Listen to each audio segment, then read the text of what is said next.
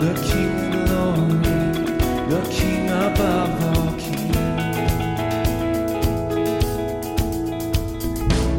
Who strikes the holy with holy thunder, who leaves us breathless in awe and wonder. The King of glory, the King above all kings. This is amazing grace. This is unfailing love. That you would take my place. That you would bear my cross. You laid down your life. That I would be set free. Oh, Jesus, I sing for all that you've done for me. We sing a new song of gratefulness. We recount all your wonderful deeds. Who brings our chaos back into order? Who makes the orphan a son and daughter? The King of glory, the King of glory, who rules the nations with truth and justice, shines like the sun, all of its brilliance. The King of glory, the King above all kings. This is amazing grace. This is unfailing love. That you would take my place. That you would bear my cross. You laid down your life. That I would be set free. Oh, Jesus, I sing for all that you've done for me.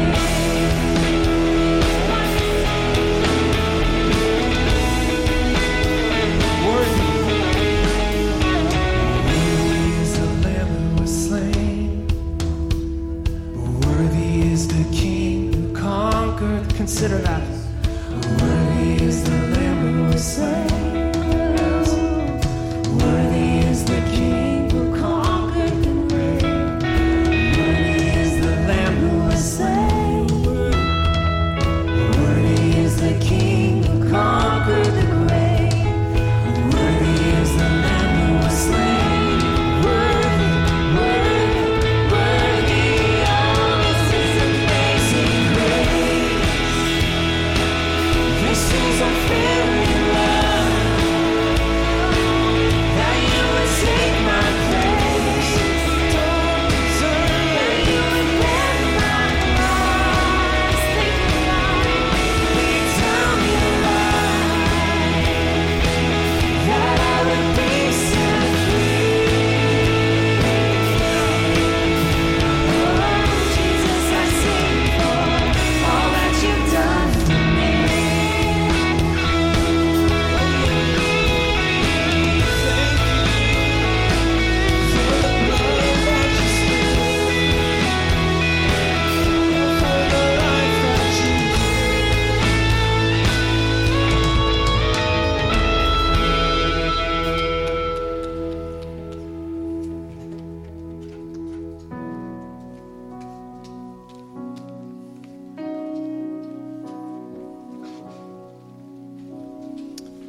He is the image of the invisible God, the firstborn of all creation. For by him all things were created in heaven and on earth, visible and invisible. Whether thrones or dominions or rulers or authorities, all things were created through him and for him. And he is before all things, and in him all things hold together. And he is the head of the body, the church. He is the beginning, the firstborn from the dead, that in everything he might be preeminent. For in him all the fullness of God was pleased to dwell, and through him to reconcile to himself all things, whether on earth or in heaven, making peace by the blood of his cross. And you, and this is good news, church, who once were alienated and hostile in mind, doing evil deeds, he has now reconciled in his body of flesh by his death, in order to present you holy and blameless and above reproach before him, if indeed you continue in the faith, stable and steadfast, not shifting from the hope of the gospel that you heard, which has been proclaimed in all creation under heaven, and of which I, Paul, became a ministry in church. This is the God that we worship. And this is the reason why we worship, because we were once alienated, hostile in mind, and we deserved death. And yet, he has now reconciled us in his body of his flesh by his death, in order that we may come before the throne of God holy and blameless and above reproach and worship him. Let us worship, church.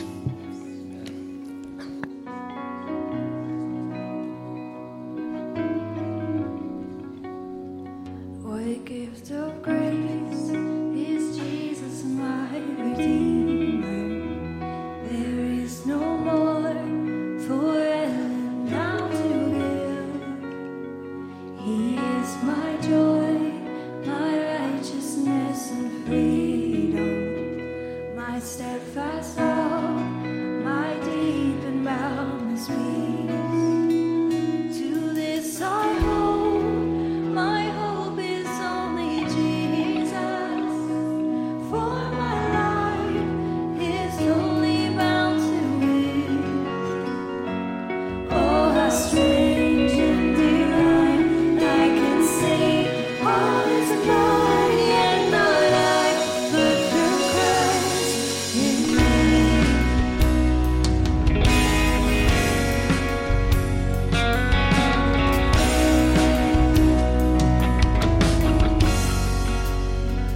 The night is dark, but I am not afraid. For by my side, the Savior, He will stay. I labor on in weakness and rejoicing, for in my need His power is displayed. To this I hold, my Shepherd will defend me. From the deepest valleys He will lead.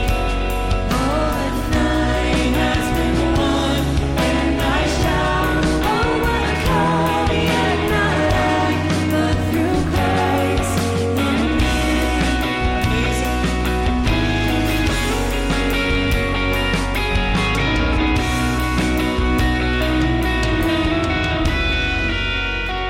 No fate I dread, I know I am forgiven.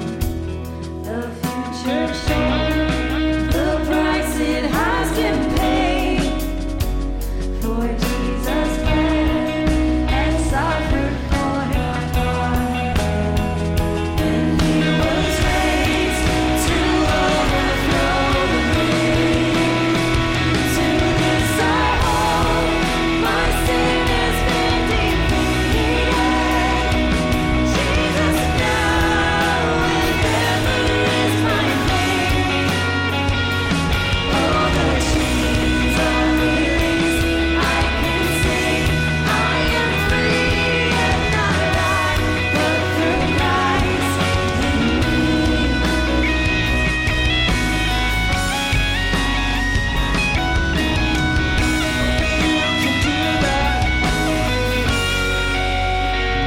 With every breath, I long to follow Jesus, for He has said that He will bring me home. And day by day, I know He will renew me, until I stand with joy before the throne. To this I hold, my hope is only Jesus. All the glory evermore to Him, when the rain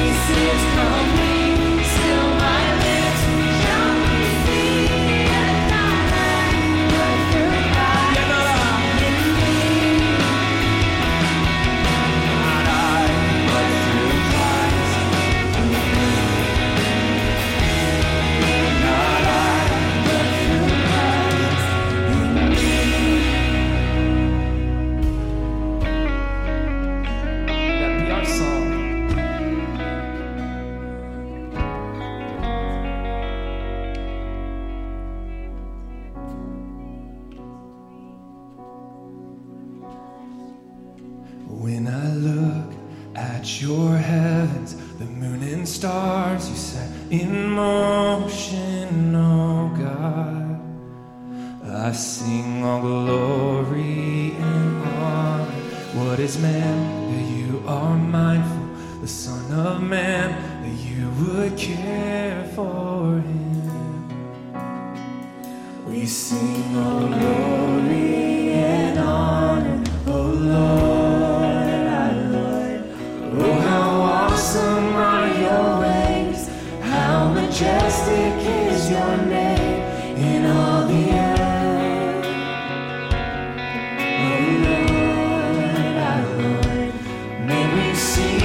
Kingdom come, Father, may your will be done in all the earth. In all the earth you gave dominion to your children, and you crown them, oh God. We sing all the glory and honor to the singing of your name, move our lives for your greatness, oh God.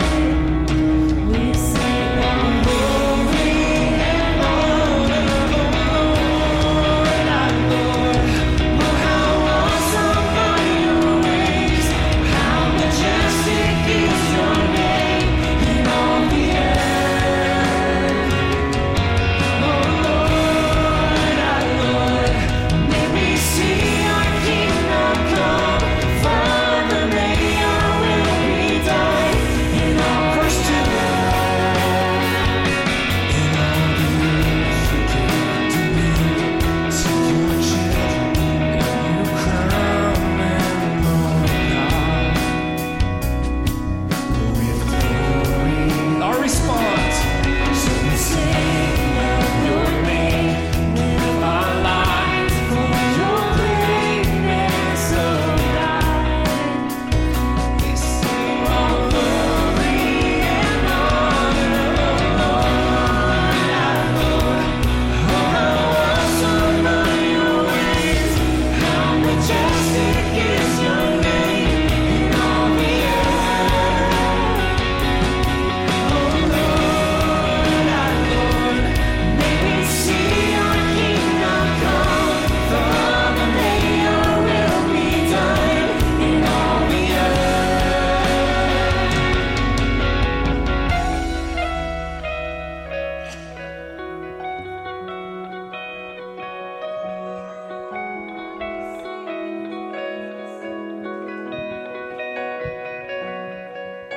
The earth is full of the glories of God. Come make much of the name above all names. Creation cries out, and every knee bows. Jesus, we crown you, O Lord, our Lord.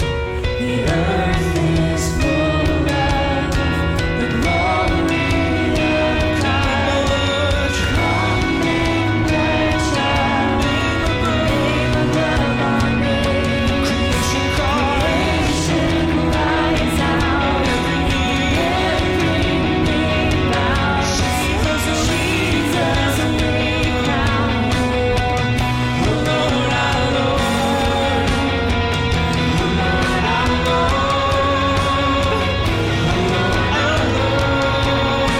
Lord, our Lord. Oh, how awesome are your ways, how majestic is your name in all the earth. Oh Lord, our Lord, may we see your kingdom come, Father, may your will be done in all the earth. Oh Lord, our Lord, oh, how awesome are your ways, how majestic is your name in all the earth.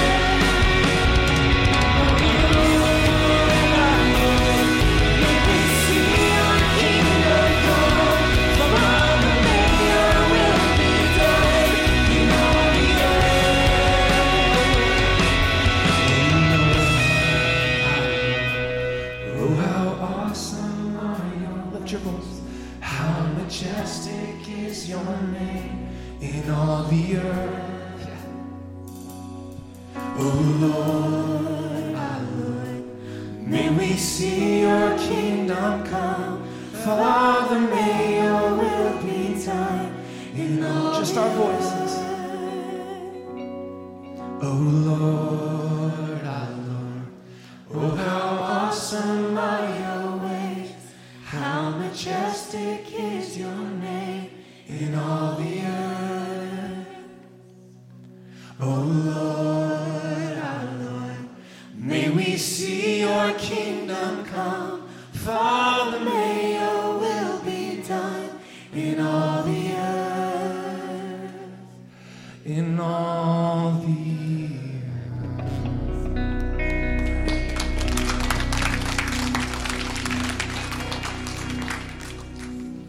Church, you may be seated.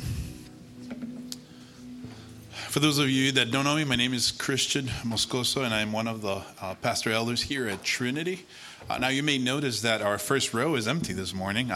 You guys are welcome to sit there, by the way. But the reason it's empty is because Tim and Kim, Tim being our founding pastor here at Trinity, he and Kim and Patrick, and the Patricks, Rick and Patty are in Brandon this morning, in the church in Brandon. If you are new here, you may not know that we are part of a small partnership of churches called Grace Partnership. And one of those churches is in Brandon, Florida, which is near Tampa. And a few months ago, in faith, they sent their pastor, Loon, to Vietnam to do some ministry work. And so in the meantime, they are waiting for the new pastor. And so as churches in Grace Partnership, we are supporting them by sending some of our pastors every couple of weeks. And so today, Tim is preaching there. And so would you guys, in a moment, pray with me for them as they are delivering the word and serving our brothers and sisters in Brandon.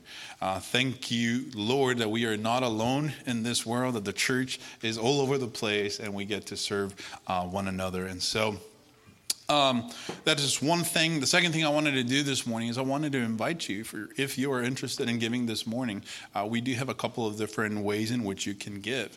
But before I get to that, I do want to highlight the fact that Trinity Community Church is a church that is supported by its members. And so if you're visiting here, this is not on you, but if you are interested in giving, you can by giving in the boxes by the doors or by going to our website, trinityfla.org, and click on the link Give. Now, our moment, this moment is a moment that we like to highlight because we are transitioning then from worshiping with our singing to worshiping with our giving. Our giving is an act of worship to the Lord. It does not come from out of compulsion, but it is an honor that we get to give back to the Lord from what He has given us. And so we do want to take a moment to recognize that and to pray for the offering this morning. So would you join me in prayer this morning? Heavenly Father, at this moment, we want to worship you, Lord, with our giving. We want to give back to you from all that you have given to us, Father. It is an amazing way that we get to participate in the expansion of your kingdom. And so, Father, we pray that you will bless these offerings this morning, that you would bless our giving, that you would multiply it, Lord, and use it for your glory and for your kingdom. Heavenly Father, we also pray for the Merwins and the Patricks, Lord, who are in Brandon this morning serving another church. We pray that you would be with them, Lord. And we pray for our sister church that you would bless them during this time of waiting as they are waiting on you to sovereignly provide a new pastor, Lord. We pray that for that process to go smoothly and faster. Lord, we pray that you would bring their new pastor soon and that they would be rejoicing soon as a complete body, Lord. But in the meantime, we pray, may you grow them and stretch them and bless them, Lord, as they continue to gather as a local church. Heavenly Father, we pray this morning that you would be honored in our midst here at Trinity and that you would receive our worship. In the name of your Son, Jesus, we pray. Amen. I'd like to invite Richard to come here and share some announcements. Thank you, Christian. Before my first announcement, I just want to apologize to the ladies' ministry. Just imagine, if you will, either Mikkel Patrick or Kim up here just getting all excited and sharing this with you. I'll do my best. I'll get you whatever you need. But calling all ladies at Trinity. From middle school age to senior of seniors, the ladies are gathering for brunch to discuss treasuring Christ in every area and time in their lives. We, not me, but the ladies, want to grow in truth, conviction, and joy as they follow Christ through some really challenging seasons of life. If you are old, young, single, married, parenting, grandparenting, working here or there, God has major encouragement for you. Please click on the graphic on the webpage and sign up to bring a brunch item. It begins at 9 a.m. on Saturday, April 15th. You will love making new friends and connecting with ladies who are just like you, wanting to grow in Christ. This is not fun. This is serious, okay? All right. Feel free to bring a friend or neighbor and be in prayer for this great morning out. And amen. There you go. There you go. Good. That's good. So be there. Sign up. Be encouraged. Okay? Next is Retreat Joy. Retreat Joy is from Special Gathering. It's a retreat that they had over at Park Avenue Baptist Church. And they did it a few weeks ago. They're having another one coming up on April 1st. And they're looking for volunteers to add to their established team for their upcoming 2023 retreat. There are 2 shifts available from 9:45 to 12. They're having crafts, basketball activities, and or at 6:30 p.m. to 9, there's an evening dance. And this is just a super easy way to serve. The special needs community will be functioning at a junior high level, and volunteers will be serving alongside their leaders. It's not like you just come and you get the dumped. You're going to be serving along those side to help them do the ministering and be a part of this. So if you would like to be a part of that, you can please contact Kim Merwin at the number on the screen. And I encourage you to do that. I know that the last time it was just amazing, and it was just, I think it's as much for the volunteers as those participating stuff. So what a great opportunity to serve. Lastly is the Bolivia mission trip. Christian had mentioned Grace Partnership, and this year our Bolivia mission trip is going to be July 14th through 25th. If you are interested in participating, this is the last Sunday, correct, to sign up for that and stuff. So please sign up. And you can see Christian afterwards, after the service, if you have any questions about that. But I'd really like to encourage you to do that. And with that, I believe that's everything. So the children will now be dismissed to go to their classes if you choose to do that. And we will be back in 4 minutes to hear the Word of God. Thank you.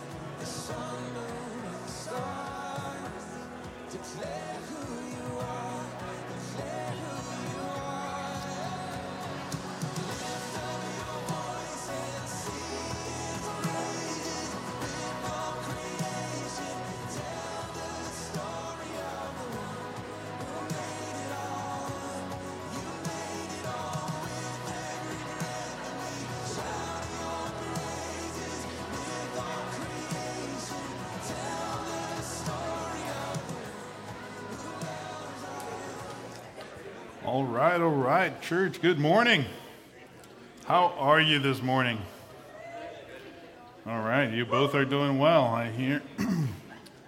Anyways, as I mentioned a minute ago, my name is Christian, and I get the privilege this morning of sharing the Word of God. I did not take this lightly. It is one of the greatest honors that I get to do in my life, one of the greatest things I get to do in my life, and I am so thankful.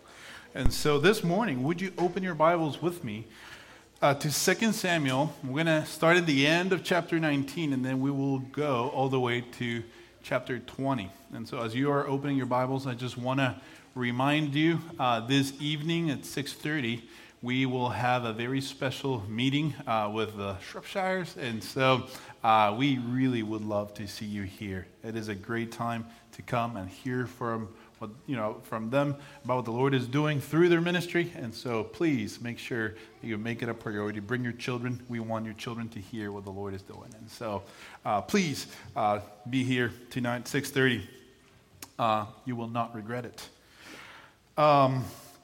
Anyway, so 2 Samuel chapter 19, we're going to start in verse 21 in just a minute. But before we get there, I want to give you a little bit of context of where we are, because it's one of those passages that, if I can be honest, if we weren't going through a whole book of the Bible, I probably wouldn't touch, with a 10-foot stick. But the Word of God is good, alive, and life-giving, and we are thankful that we get to spend the day today in this portion of the Word.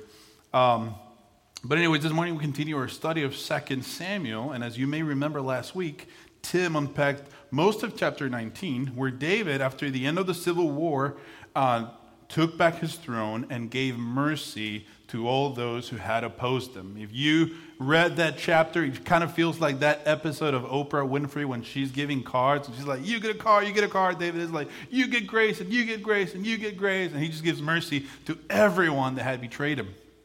And now, this is the part of the story where, as a reader, you just expect everything to fall back into place. The conflict is resolved. David and his kingdom are back, and they should live happily ever after, right? I mean, that's how stories work. The thing is, thankfully, the Bible is not only real, but it is also realistic. And as it turns out, life is not like fairy tales. And sin actually hurts people. And the consequences of sin are still to be dealt with. And so though David's kingdom has been restored, we will see this morning the consequences of his sin. We will see how the consequences of his sin continue to wreak havoc in his kingdom, and how even as he repents and tries to make things right, his sin continues to hurt those around him.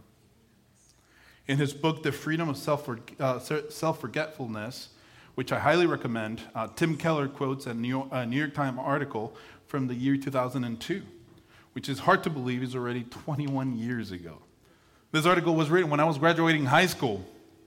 But anyways, the name of the article is The Trouble with Self-Esteem by Lawrence Lader. And in it, the author basically says that as a society, we have overestimated the importance of self-esteem. In the article, she says, self-esteem as a construct, as a quasi-religion, is woven into a tradition that both defines and confines us as Americans. If we were to deconstruct self-esteem to question its value, we would be, in a sense, questioning who we are nationally and individually. As a millennial myself, let me tell you, I think she's right. One of the biggest crimes in the eyes of my generation and the generation that follows is saying something that is perceived as bad for self-esteem. Even things as basic as the truth are seen as offensive. The truth, as you know, can be deeply offensive. But to our generation, unfortunately, because it is offensive, it should be quieted. The author tells us that the problem is that people with high self-esteem pose a greater threat to those around them than people with low self-esteem. And feeling bad about yourself is not the source of our country's biggest, most expensive social problems. To put this in biblical language, pride, or what I will call from now on the sin of self-importance, is a sin more pervasive and dangerous than we give it credit for. Now, this was not only true 2 decades ago when the article was written.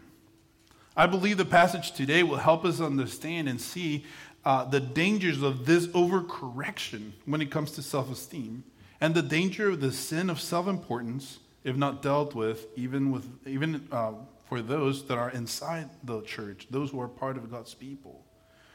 This sin, pride, did not wreak havoc only 2 decades ago, but it continues to do that today. And as we will see in today's passage, it has been doing that since the beginning of time. Would you stand with me this morning as we read from chapter 19, verses 41 through 43. This is the word of the Lord. It says, "Then all the men of Israel came to the king and said to the king, 'Why have our brothers, the men of Judah, stolen you away and brought the king and his household over the Jordan, and all David's men with him?' All the men of Judah answered the men of Israel, 'Because the king is our close relative.' 'Why then are you angry over this matter? Have we eaten at all of the king's expense, or has he given us any gift?' And the men of Israel answered the men of Judah, 'We have 10 shares in the king, and in David we also have more than you. Why then did you despise us? Were we not the first to speak of bringing back our king?' But the words of the men of Judah were fiercer than the words of the men of Israel." And this is the word of the Lord. Let us pray. Heavenly Father, we thank you for your word, and we pray, Father, that you will speak to us this morning through this passage.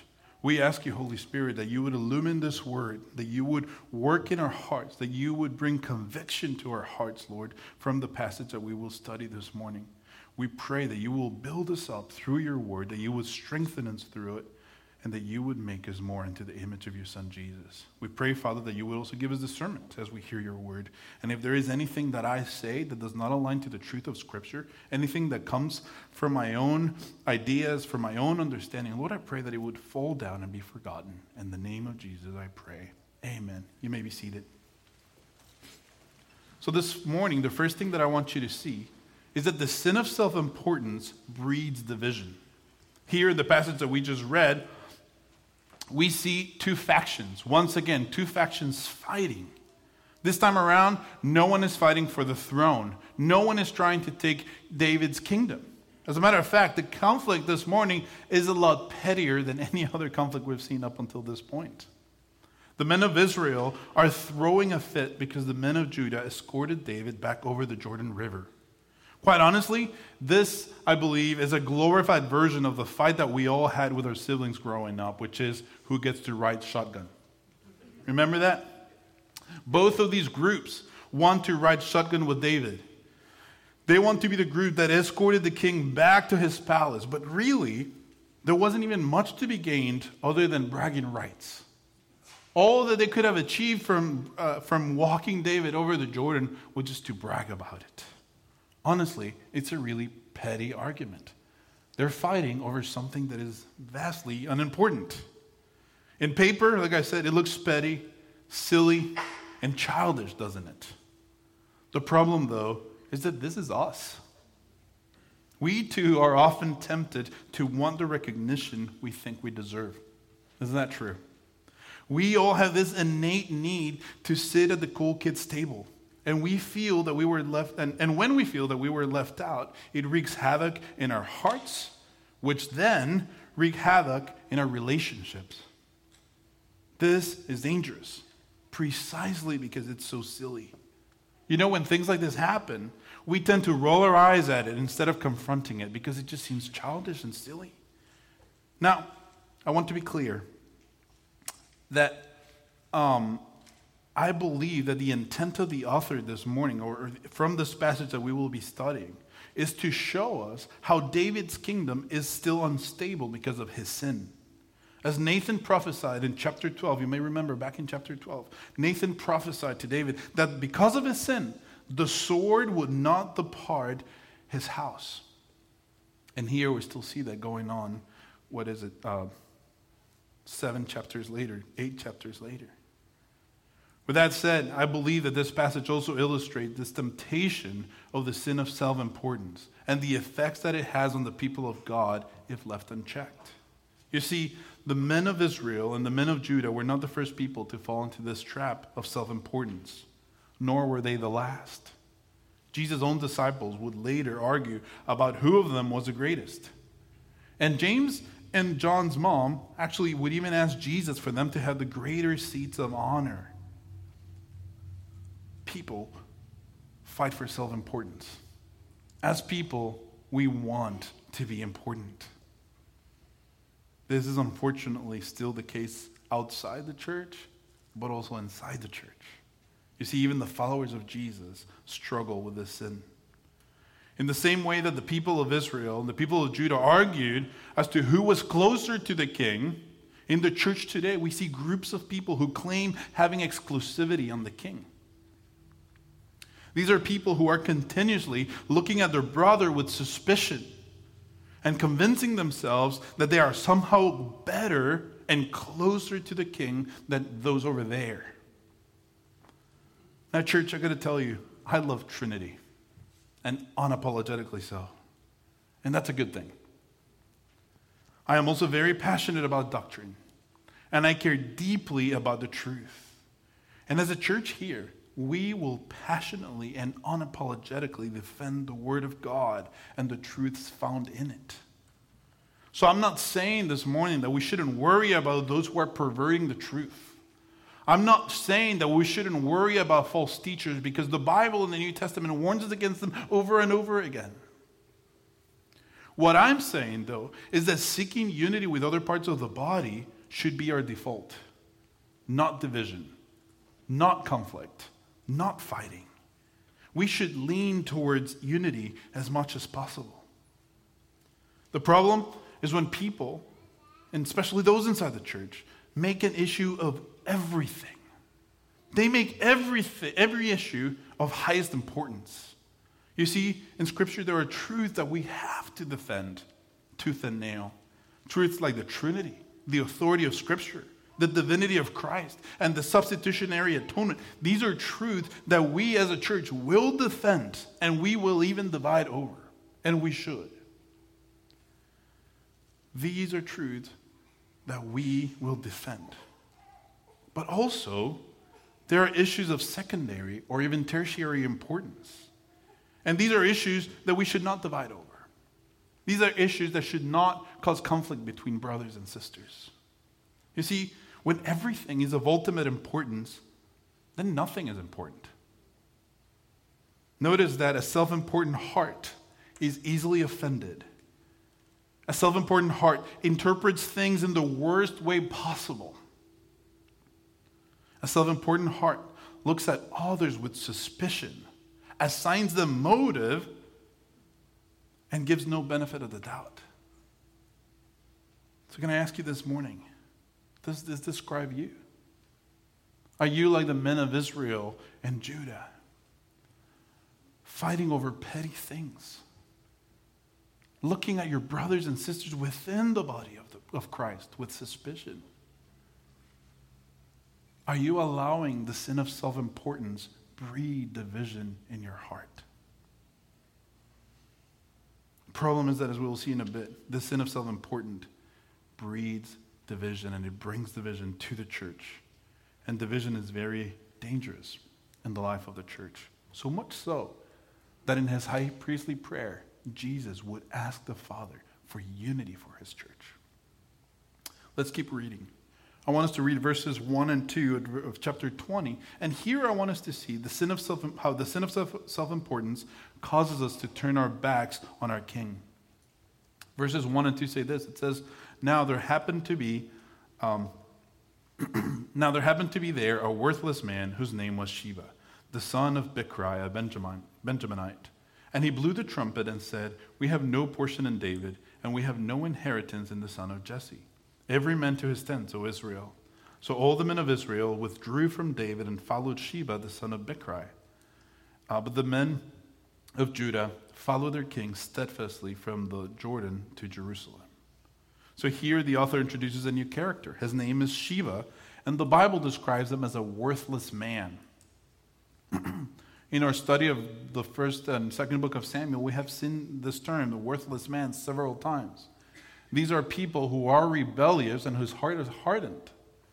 And here we see then a new guy. His name is Sheba. In this passage, we also see one of the results of letting the sin of self-importance fester.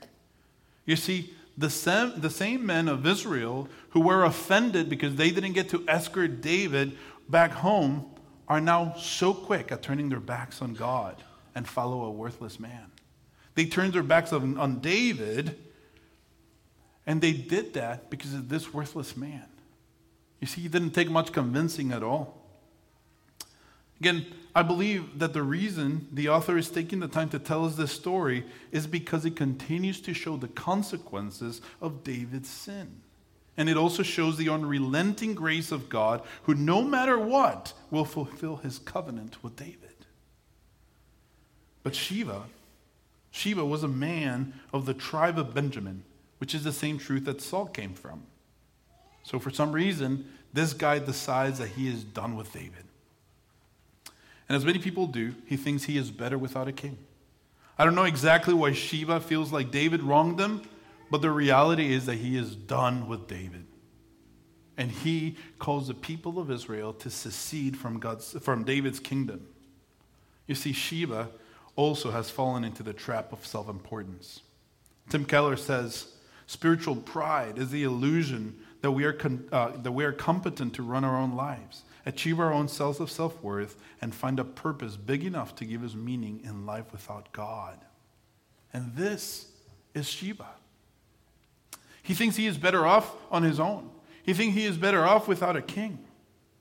The problem, though, is that like many who leave their king, he feels the need to recruit others and convinces many to turn their back on David. So here we find two dangers that I want to warn us against. Number one, the people of Israel were willing to turn their backs on their king because they let the sin of self-importance fester. What do I mean by this? Well, when you think too highly of yourself, you put yourself in a vulnerable position to being led astray. When you don't deal with the hurt or offense of others and you let it fester, it weakens your faith and your resolve. Brother, sister, watch your heart and don't let self-importance get in the way of forgiveness and restoration. The second thing I want to warn us against is this, that there are always those who will not only be hostile against their king, but they will also try to take as many with them on their way down. You see, Sheba clearly had an issue with David. Once again, we don't really know why. But it may have been because David had taken Saul's throne. So he probably felt wronged by David. He probably felt that his family had been wronged by David. But we don't know for sure. What we see in Sheba, though, is an attitude that is very common in our human experience, especially within the church. And I believe that the sin of self-importance led Sheba to think that he didn't need a king. Have you ever been there? Have you ever thought, I don't need a king, I can do this on my own? The problem, though, is that Sheba took a step even beyond that. He decided not only that he didn't need a king, but that he was going to take many with him. Brothers and sisters, can I warn you against those who have left the church disgruntled? Maybe they were wronged, or maybe they were hurt. Let me tell you, it's not uncommon to see people who have been hurt by the church under the banner of deconstruction leave the church and try to take as many people with them. Now, I want to be really careful here because I don't want to downplay the hurt or the evil that I know can at times take place within the walls of the church. That is a reality. I am also very aware that here at Trinity, at some point, we will probably unintentionally hurt you at some point. The reason I know that is because I'm involved. I am very much aware of my own ability to put my foot in my mouth and hurt others unintentionally. So there is a chance that someone here might at some point hurt you. And I don't want to gloss over that. I don't want to justify that in any way. But I want you to hear this. I am deeply sorry if you have been hurt by the church. that is not okay. And I know that it is the case of many here that are here precisely because they were hurt at other places. And I am so sorry that that happened to you. But can I thank you this morning for not giving up on Christ because of the foolishness of his followers? Thank you for being here despite the foolishness of some of Christ's followers.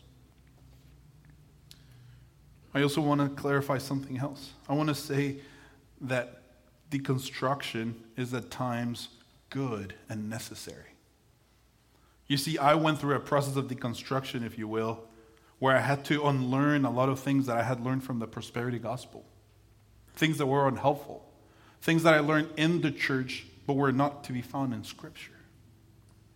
And so it is okay to deconstruct and to unlearn certain things. The problem is when under the banner of deconstruction, some people are led to apostasy. Where people embrace their hurt so tightly that they ride their hurt all the way to apostasy. Church, may we be instead like the men of Judah who here, the Bible tells us, steadfastly follow their king even in the middle of this mess. Would you read with me now verse 3? And as we read verse 3, I want you to see this, that our sin hurts others even as we try to fix it. Verse 3 is a heartbreaking verse. It says this, it says, "And David came to his house at Jerusalem, and the king took the 10 concubines whom he had left to care for the house, and put them in a house under guard and provided for them, but did not go into them. So they were shut up until the day of their death, living as if in widowhood." Man, it's a heartbreaking verse.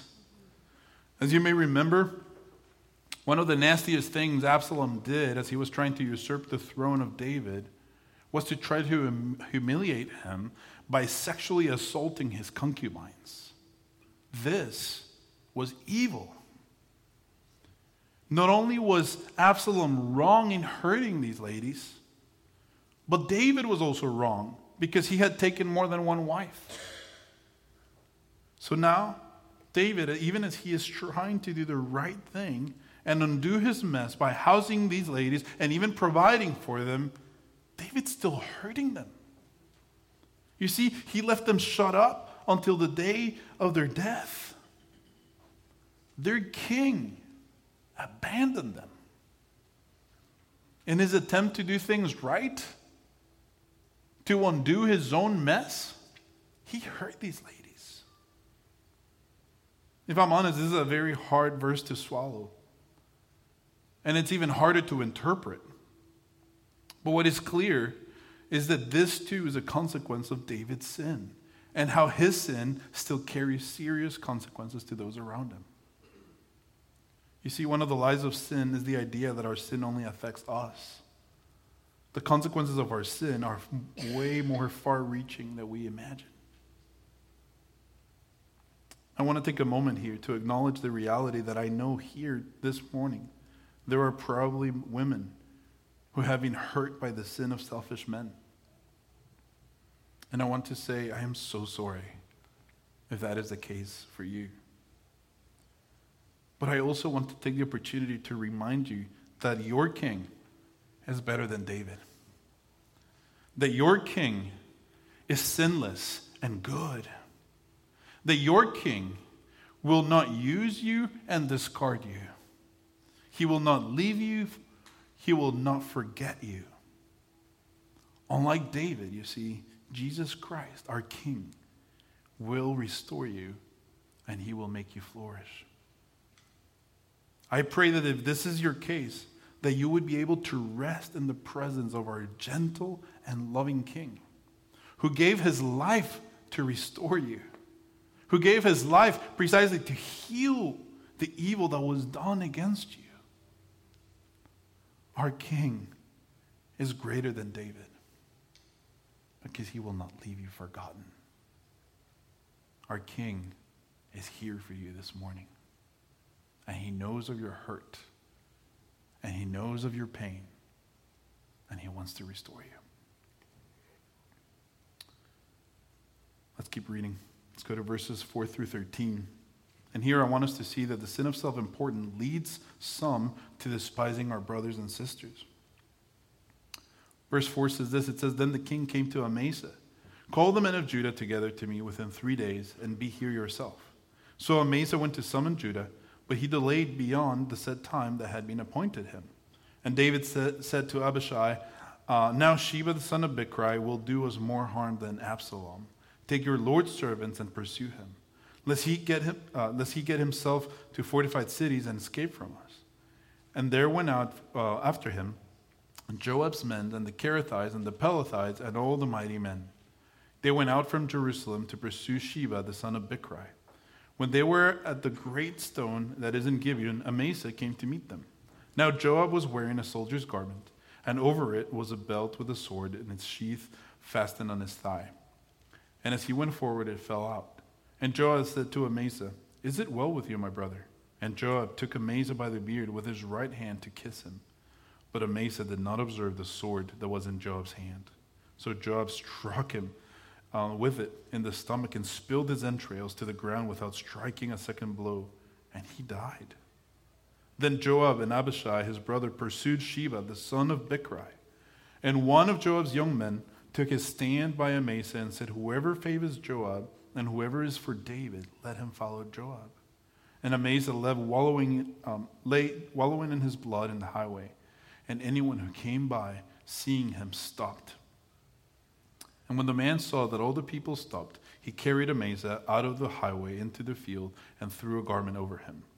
When he was taken out of the highway, all the people went after Joab to pursue Sheba, the son of Bichri. And here, once again, we see a follower of the king being discarded and set aside. And it's heartbreaking.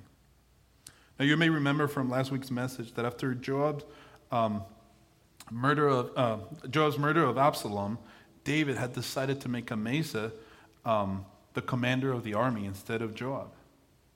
It's not clear from the text if that has officially happened yet, but when David needed someone to take care of Sheba, he sent Amasa. For some reason, though, Amasa was delayed and he didn't get there on time. So David, because of the urgency of the task, sends Abishai, Joab's brother. At some point, Amasa catches up with Abishai's army and finds with them Joab, the commander that he was supposed to replace. Joab, the cold-blooded man that he was, grabs Amasa by the beard in a sign of love, grabs him by the beard as to give him a kiss. And as he leans in, he stabs him and kills him. Again, we almost hear the echo of Nathan's words to David that the sword would not depart from his house. You see, both Joab and Amasa were David's nephews. They were important in his kingdom. We see Joab, David's nephew, killing Amasa, another one of his nephews. Heartbreaking. But why? Why is Joab doing this? Well, I think once again we see how the sin of self-importance has led Joab to this point. You see, unlike Sheba, Joab is actually part of the king's team. Joab is part of the inner circle of David. And yet, it seems that Joab doesn't truly trust David, and he feels that he has to take care of business himself. Now, this is a pattern that we have seen in Joab before. Remember when he killed Abner? Then he would kill Absalom, and now he's killing his other cousin, Amasa. So the danger for David's followers is not only out there with people like Sheba. The danger, it looks like, is also inside the kingdom. There seems to be friendly fire in David's kingdom. Joab is zealous. And you see, I think he is convinced that what he is doing is right for the kingdom. So he slays his cousin, to whom his king had offered mercy, to whom his king had placed in a position of honor. He slays. He despises those who he sees as weak, you see. Joab thinks his passion is warranted. But he doesn't get it, does he? He's dealing death to those who his king wants to grant mercy. He can find no place for those who the king has a place for in the kingdom. Church, I think this is unfortunately true of some in the church today. Those within the kingdom, if you will. There is friendly fire within the walls of the church. There are those, you see, who are more interested in winning an argument than fighting for the unity of the church. There are those who are more interested in winning a battle than they are in building up the kingdom of God. There are those who think the only thing Jesus did was to flip tables, and they try to do that continuously. Church, let us be careful that we're not like Joab, who was so quick as discounting those who were on David's side. He was just as quick as discounting him as he would discount those that were against David. I worry that the same thing is true of the church. There are some who think every issue that they disagree with is the end of evangelicalism as we know it. They think that every hill is worth dying on. And for that reason, they are quick to eliminate, to shun, and to vanish those they disagree with. Now notice how one of Joab's men in verse 11 basically says that the only way to follow David is by following Joab. It's Joab's way or the highway. Which reminds us too that Joab is multiplying himself. Do you see that? By the words of this young man, Joab is creating little Joabs. You know, his followers will most likely think that that is the right way to act, and they will be little Joabs in the way that they work for the king. There are those in the church who, like Joab, are so focused on winning a battle for the king that they forget that the king has a heart of mercy and grace. Church, let us be careful not to be like Joab. Can I ask you this morning, if this is your instinct, may I plead with you, bring it to the Lord and ask him to soften your heart towards those that he wants to offer mercy. Ask him this morning that he would help you see his heart of mercy and grace towards those that you disagree with. The good news is that just as much damage can be caused by one person, we'll see now how much damage can be prevented by another person, by one that knows the Word of God. Would you read with me verses 14 through 21? And here we will see the value and importance of a woman who knows the Word of God. Verse 14 says this, it says, And Sheba passed through all the tribes of Israel to Abel of Bethmaachah. And all the Bichrites assembled and followed him in. And all the men who were with Joab came and besieged him in Abel of Bethmaachah. They cast up a mound against the city, and it stood against the rampart. And they were battering the wall to throw it down. Then a wise woman called from the city, Listen, listen, tell Joab, come here that I may speak to you. And he came near, and the woman said, Are you Joab? He answered, I am. Then she said to him, Listen to the words of our servant. And he answered, I am listening. Then she said, They used to say in former times, Let them ask, let them but ask counsel at Abel. And so they settled the matter. I am one of those who are peaceable and faithful in Israel. I'm sorry, I butchered that. Let me read verse 19 again. I am one of those who are peaceable and faithful in Israel. You seek to destroy a city that is a mother in Israel. Why will you swallow up the heritage of the Lord? Joab answered, Far be it from me, far be it that I should swallow up and destroy. There's another translation that says, Far be it from me to kill. I mean, the guy who continues to murder those within the kingdom. That is not true, he says. But a man of the hill country of Ephraim called Sheba, the son of Bichri, has lifted up his hand against King David. Give up him alone, and I will withdraw from the city. And the woman said to Joab, Behold, his head shall be thrown to you over the wall. Then the woman went to all the people in her wisdom, and they cut off his head, or the head of Sheba, the son of Bichri, and they threw it out to Joab. So he blew the trumpet, and they dispersed from the city, every man to his home. And Joab returned to Jerusalem to the king. So here we see the value of a woman who knows and applies the word of God. As Joab and the army pursue Sheba, you see, they make it to this city called Abel. Sheba is hiding within the walls of Abel, him and his people. So Joab and the army are ready to besiege the town. They are putting up a ramp against the wall, and they're about to take those walls down until a wise woman shows up to negotiate with Joab. You see, this wise woman saved many people from being slaughtered and a city for being destroyed. But how did she do this? Well, she was able to do that because she knew the word of God. She knew that in Deuteronomy 20, there is a procedure that says that if the people within the besieged city respond peaceably, they will not lose their lives. She knew the word of God. Notice how a wise woman was able to de-escalate the situation and reason with a hot-headed man. You know, the church needs people of the word. And here at Trinity, we are so blessed to have wise women who know the word.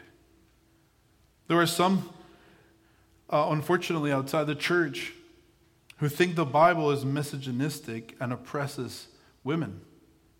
And though the Bible does describe stories of many women being taken advantage of, as we just saw a minute ago, that is because, unfortunately, that's the reality of the world we live in.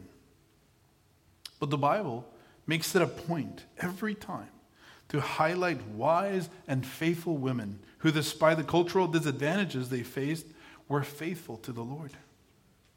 We see in the Bible, we find people like Tamar, Rahab, Ruth, Jael, Esther. And in the New Testament, we see Mary, Martha, Lydia, Phoebe, and so many others who did not play passive roles in the story of redemption. They did not play secondary parts. They were part of God's plan of redemption all along because they were faithful, wise women of the word. You see, they were part of the plan all along, not only because of the failure of the men around them. Church, let me tell you this morning, just as we need men like David who are after God's own heart, we also need women who, like this wise lady and many others, are faithful and courageous. Dear sisters, we need you. We need you. And can I tell you, I'm so thankful for the faithful women that love the word here at Trinity. I'm so thankful for you. You know, I'm so thankful for them that last night, as I'm going over my message, I sent my message to one of these ladies. And I'm like, would you look over my message? Because this is how much I respect them and love them. Dear sisters, we need you. We value you here at Trinity. And we're thankful for you. This leads us to verses 23 to 25. And here I want you to see that despite our foolishness and our messes, the king remains on the throne. After Joab returns to the city, I want us to read what the author tells us. In verse 23, he says, Now Joab was in command of all the army of Israel, and Benaiah, the son of Jehoiada, was in command of the Kerethites and the Pelethites, and Adoram was in charge of the forced labor, and Jehoshaphat, the son of Ahilud, was the recorder, and Sheva was secretary, and Zadok and Abiathar were priests. Now this feels a little random. The author goes from telling us a story about a traitor and how he was dealt with to then just giving us a report on the kingdom. Now you may not remember this, but in chapter 8, we saw a very similar report. It is almost word by word the same report. Now, the reason why we got that report back then was because things were going great for the kingdom of Israel. You see, because of the messes that we've seen in the life of David, we may be tempted to think that David was a bad king. But in reality, David was the best king Israel ever had. David was a great king. The problem was that he was human. He was broken, and he was limited. Now, you might not remember right now, but things were great. Before David's sin, Israel was at peace. It was prosperous. The Lord was blessing Israel. And so in chapter 8, the author gives us a report and tells us of all these positions that he just read right now. Now, why is this important? Because I want you to see that now the kingdom is not where it was before. Right now the kingdom is unstable. It's weak. And the author gives us this report again. And guess what? Despite all the wars, all the betrayals we have seen in the last few chapters, David remains on the throne. Now this is good news. Because even if we still see the very real consequences of his sin, we are reminded that David's reign continues, not because he deserves it, but because God had made a covenant with him, that one day from his line would come a greater king. A king that, unlike David, would not be foolish or weak. One that would reign with equity and justice. A good king, Jesus Christ, the Son of God. Church, the same is true of our lives. No matter what mess we see around us, even if they are of our own making, if we are in Christ, we can be assured that our King is in control. No matter what's going on in your life this day, no matter what mess you see around you, be assured this morning that our King sits on the throne and he is in control. Church, this morning, we saw how the sin of self-importance wreaked havoc in the kingdom of David. I'm going to ask the worship team to come up. But I also want you to see that you too are often tempted to give into this sin of self-importance. I am often tempted of giving into this. Let me tell you how difficult it is to not be tempted by the sin of self-importance whenever you get to speak to 200 people that are listening to you. It is a real temptation for all of us. Now, we saw how self-importance, if left unchecked, can lead to division and even apostasy. But church, it doesn't have to be that way. The sin of self-importance comes from a need to feel valued and valuable. But for those who are in Christ, we do not have to fight for that anymore. You see, because of Christ's work, there you go. You see, because of Christ's work on the cross, you, hello? Sorry. You have, all right, something's going on here. You see, because of Christ's work on the cross, you and I have a perfect standing before the King. And we have nothing to prove. As Karen reminded me yesterday, we don't need to be perfect because we are already perfectly loved. Church, in Christ, we're fully known, fully loved, and fully accepted. In Him, we are made new. Dane Ortland says that there are two ways to live the Christian life. You can live it either for the heart of Christ or from the heart of Christ. You can live for the smile of God or from it. For a new identity as a son or daughter of God or from it. For your union with Christ or from it. Brother, sister, you do not have to earn God's smile. If you are in Christ, God sees you and He smiles. Church, you and I do not have to prove our worth by comparing ourselves to others. Christ has already freed us from the need to sell ourselves. When we understand what this means, we are free to no longer live for ourselves or to live for the acceptance of others, but are free to live for the glory of God and in service of others. Paul tells us in Philippians 2, 3-8, and with this I'm going to close. He says, do nothing from selfish ambition or conceit, but in humility count others more significant than yourselves. Let each of you look not only to his own interest, but also to the interest of others.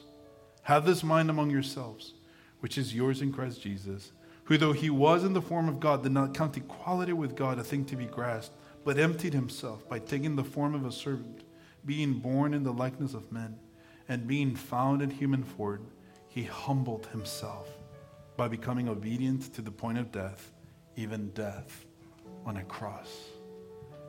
And on that cross, church, he died so that you and I might live free from the pressure of this world, free from the need to sell ourselves to impress others.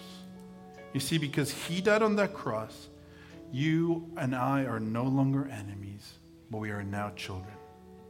Church, would you stand with us this morning? I respond to the Lord with our singing.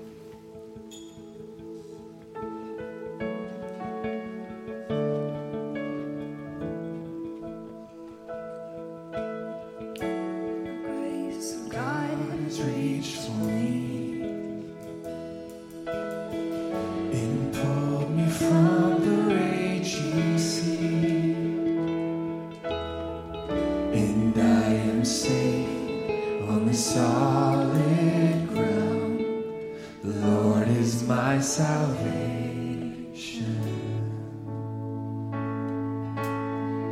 I will not fear when darkness falls. His strength will help me scale these walls. I see the dawn of the rising sun. The Lord is my salvation. Who is like the Lord, our God, strong to save, faithful in love? My debt is paid and the victory won. The Lord is my salvation.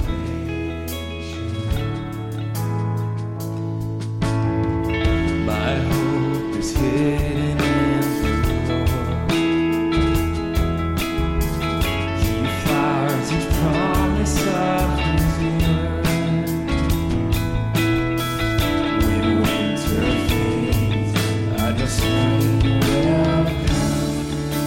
The Lord is my salvation.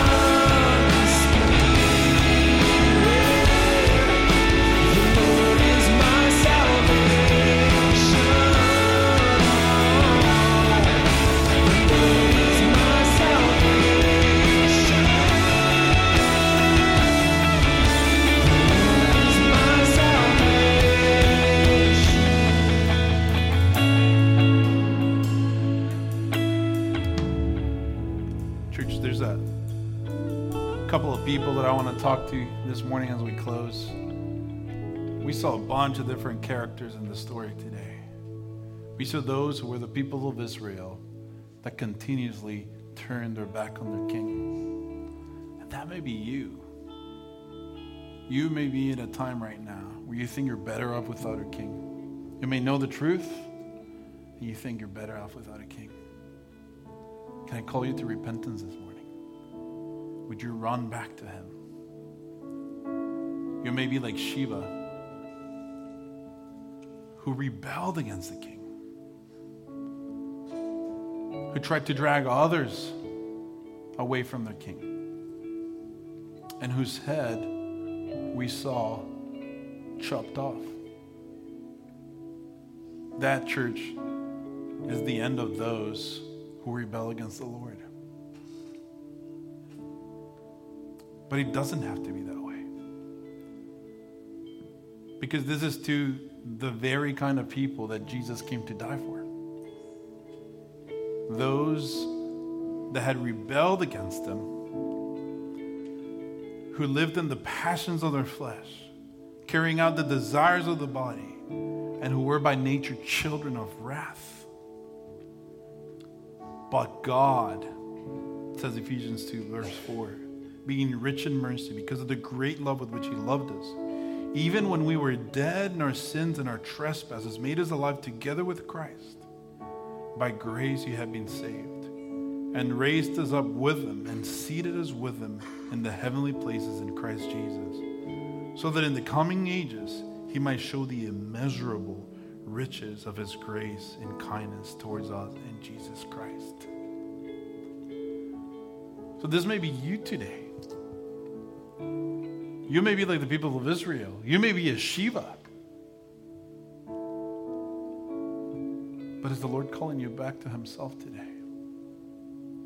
Because this is what he wants, to show the immeasurable riches of his grace in kindness. If this is you, we would love to pray with you. If you feel like the Lord is calling you to himself today, please come talk to us this morning. We want to pray with you at the end of the service. If you maybe are too shy to do that, talk to the person that invited you this morning, but please don't go without dealing with what the Lord is doing in your heart right now.